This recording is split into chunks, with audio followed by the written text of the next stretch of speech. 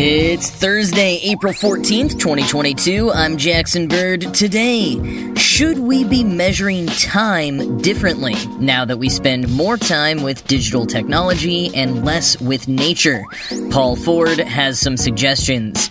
Plus, how the heck is Arizona iced tea still just 99 cents a can and not playing any nefarious shrinkflation games like the other guys? And a new study analyzing the personality profiles of absolute a-holes. Here's some cool stuff for your ride home.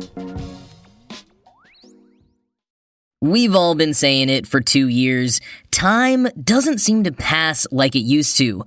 And what month is it? Did that holiday already happen? How can 1 year feel simultaneously like it lasted an eternity and also never happened? The pandemic has been doing some strange spatial perception morphing wackiness to our brains.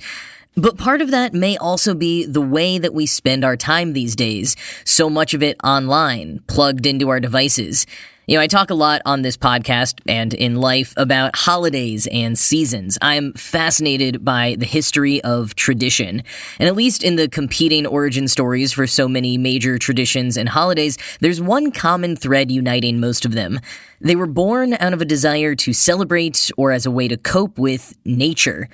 Spring traditions that might include offerings to the gods for a bountiful growing season, fall traditions to celebrate the harvest and prepare for winter, acknowledging perhaps the symbolism in the death of plants to honor our ancestors and deceased loved ones, midwinter celebrations that could give you something to look forward to in the dark, cold months. These traditions changed with the seasons, with the weather, with the natural world. Before technologies like artificial light, we were much more in tune with lunar cycles to help guide our way at night. Knowledge of the tides, of when a storm might be coming, was all so much more common and valued.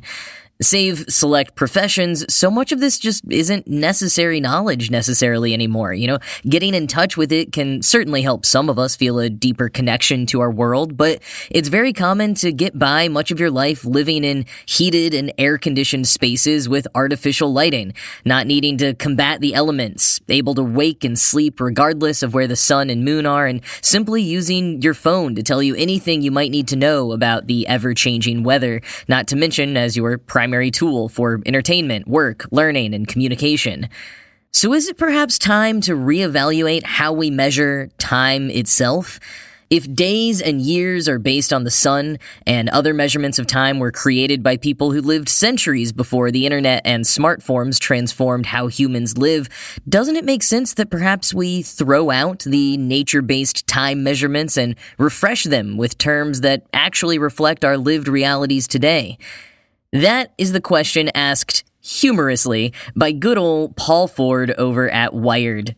Ford set out a whole new lexicon for our technology age, and most of these have very big thanks I hate it energy, but they still made me laugh, so I am going to share a few of my favorites. Now, first of all, there is no more day and night. Instead, it's light mode and dark mode. Instead of being tied to the 24-hour solar cycle, Ford says, a person can opt into light mode and dark mode at any time. And like Maggie Smith's Dowager Countess on Downton Abbey, our new lexicon knows no weekends. Instead, we just have binge, aka the amount of time necessary to watch a streaming video series in its entirety. Now, I still maintain, as I have for like a decade, that we should use the phrase marathon instead of binge because it has less heavy connotations to it, but regardless, I like Ford's thinking here about weekends. Now, for smaller units of time, here's what Ford proposes. Hours are now pushings. Quoting Ford, it increments whenever a new notification or update is pushed to your phone. This allows you to easily characterize the quality of a so-called day. It was a long light mode and I got hungry around 6th pushing and went out for drinks. End quote. Minutes are now freshings, which is short for refreshing, and seconds are now brush knocks, quote, characterized by the sound of a Slack notification, end quote. But then, because remember, time is a social construct and we are redefining the math here, or rather throwing it out the window, we also have a decade, spelled D-E-C-K-A-D-E, decade, and that refers to, quote, the time spent watching someone make a live presentation on Zoom or Google Meet, a scenario in which tube speed is unavailable. End quote.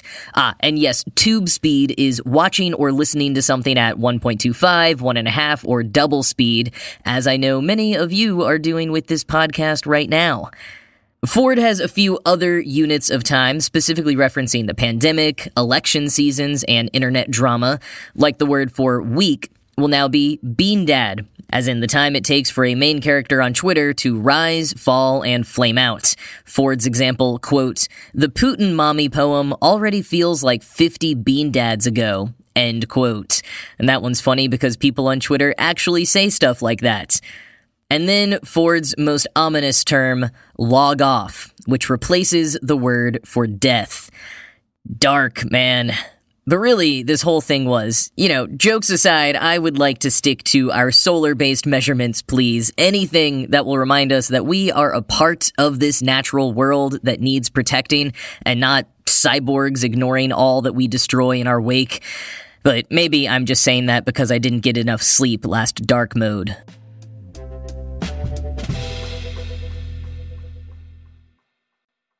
With inflation causing a rise in prices of, well, pretty much everything, a lot of companies have turned to shrinkflation to maintain their profits. Gatorade redesigned their bottles to be easier to grab and more aerodynamic, and also 28 ounces instead of 32, but it'll still cost you the same amount. But I mean, does the price really matter when your Gatorade bottle can now win next weekend's 10K race with how aerodynamic it is? Keebler cookies reduced packages from 11.3 to 9.75 ounces. Some of Snyder's pretzel bags are smaller. Dove body wash has been scaled down by 2 ounces. And even most of the leading toilet paper brands come with, on average, 20 less sheets. And except for perhaps Gatorade's major bottle shape redesign, you're not likely to notice any of these all at once. Would you really notice if there are a few less sheets of toilet paper or a few less chips in a bag? But when almost everything in the store is starting to shrink in size or amount and still cost the same, or even more, you do start to notice. Which brings me to the very good question posed by the Los Angeles Times this week. How has Arizona iced tea gotten away with not reducing their can's size or increasing their price from 99 cents in 30 years? It's not because they're somehow immune to rising costs. As the LA Times points out, the price of aluminum has doubled in the last year and a half, the price of high fructose corn syrup has tripled in the last 2 decades, and gas prices are still extremely high, affecting delivery costs. Yet a 23-ounce can of Arizona iced tea is still just 99 cents. Not only is it cheaper than just about any other drink you could buy in a convenience store, including water, quoting the LA Times, if you could fill your car up with cans of Arizona green tea with ginseng and honey, it would be cheaper than LA gas by nearly 40 cents a gallon. End quote. There's no secret financial strategy at play. The company is simply staying true to their commitment to customers. Don Voltaggio told the LA Times, quote, I'm committed to that 99-cent price. When things go against you, you tighten your belt. I don't want to do what the bread guys and the gas guys and everybody else are doing. Consumers don't need another price increase from a guy like me. End quote. Voltaggio is lucky to be able to make that call. He owns the company in its entirety, with his sons. Unlike most other non-alcoholic beverages in the world, he has not been bought out by PepsiCo, Coca-Cola, or Keurig Dr. Pepper. And, he's right when he says consumers don't need another price increase from a guy like him specifically. Because he may technically own an indie iced tea company, but he and his sons' combined net worth is estimated by Forbes to be over $4 billion. So, yeah, they can probably take a bit of a hit for this period of time in order to win the long game of retaining customer trust and loyalty. And it is refreshing to see a guy like him actually recognize that. Though, admittedly, they might actually see profits rise or even out because if their product stays cheaper, more people might buy it instead of other ones that are raising prices or reducing ounces. And quoting again from the LA Times, Arizona has been committed to 99 cents since 1996, when it started printing the price directly on cans to stop retailers from raising prices on their own. But it's tough to run a profitable business with a fixed price. Arizona has used scale, technology, and constant tweaks to the business to keep costs down and revenues rising over the past 30 years. Some of the key changes, Voltaggio said: back in the day, only one factory made the huge cans. Now there are multiple suppliers competing on price, and can technology has changed to reduce the amount of aluminum in each by 40%. The company has streamlined operations using its own factory in New Jersey, which can churn out 1,500 cans per minute. Company trucks mostly make deliveries in the middle of the night to avoid traffic. End quote. They also keep their marketing budget super small, which is part of why the cans are in such a trademark bright color that has rarely changed over the years, and part of why they're so big. Especially in the beginning, when they didn't have the money for things like billboards and Super Bowl ads, the can had to stand out and advertise itself. Voltaggio also adds that, coming from a blue-collar background, he was working as a beer distributor when he first had the idea to sell iced tea. He knows how to budget, and he understands how people on a budget view price hikes. And he admits that their costs have definitely gone up, but won't say by how much. But the LA Times broke down a few possible figures. Like, based on the price of metal going from 5 cents to 9.5 cents a pop over the last 18 months, and them selling 1 billion cans a year, that's potentially a loss of $45 million. So their commitment to their great value of 99 cents is definitely challenging at the moment, but they don't show any signs of changing. Voltaggio sees it as a sense of trust. He told the LA Times, quote, "It's like a price-matching guarantee. It says, trust me, I'll take care of you." End quote. Maybe that's a lot to ask of a can of iced tea, but in this economy, I think we'll take familiarity and reassurances from seemingly decent humans wherever we can.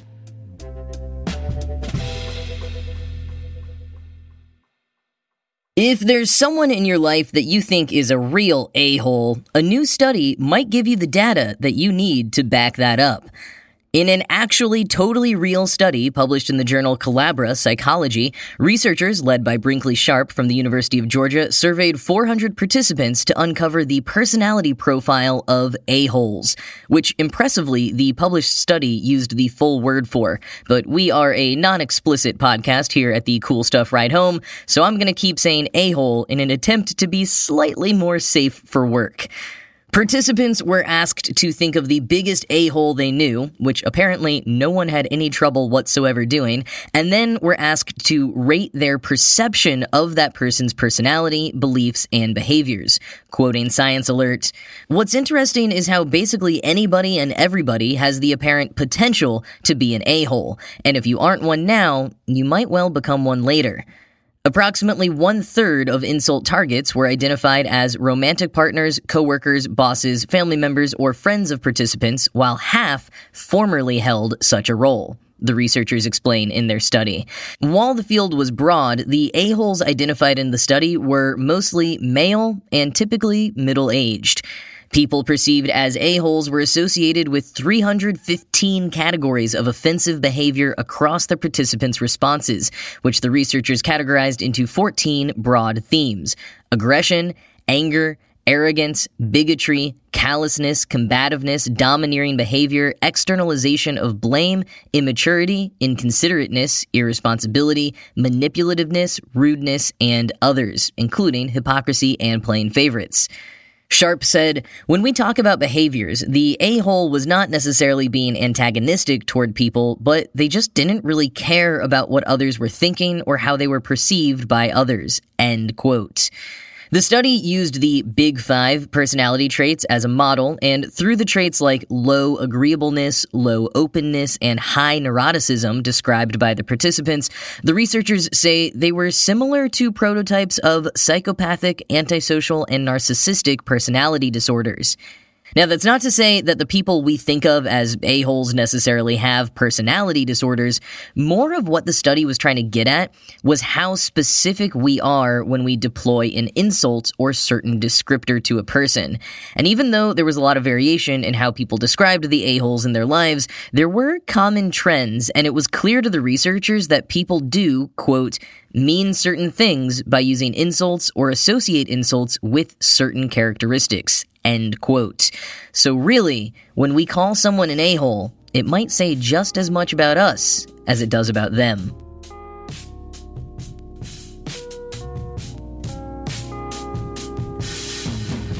So I have not yet seen Everything Everywhere All at Once, but I cannot wait, because everything I hear about it is awesome. I mean, a sci-fi adventure movie starring a middle-aged Chinese-American woman as the action star? Heck yeah. Plus, the music in the movie seems amazing. The teaser trailer used Hold Me Now by one of my all-time favorite bands, the Polyphonic Spree, and the band Sun Lux just put out a 49-track album of the score that they put together for the movie, which includes music by Mitski, David Byrne, Randy Newman, and Andre 3000. And I just learned this. When the filmmakers had the idea to incorporate the song Absolutely, Story of a Girl by 9 Days, and therefore had to reach out to license the song, the band was so excited to be included that they wrote and recorded multiple custom versions of the track with different styles and lyrics to fit different parts of the movie. That is so freaking cool. I can't wait to see it. But that is it from me for today. This show was produced by Ride Home Media. I'm Jackson Bird, and I'll talk to you again tomorrow.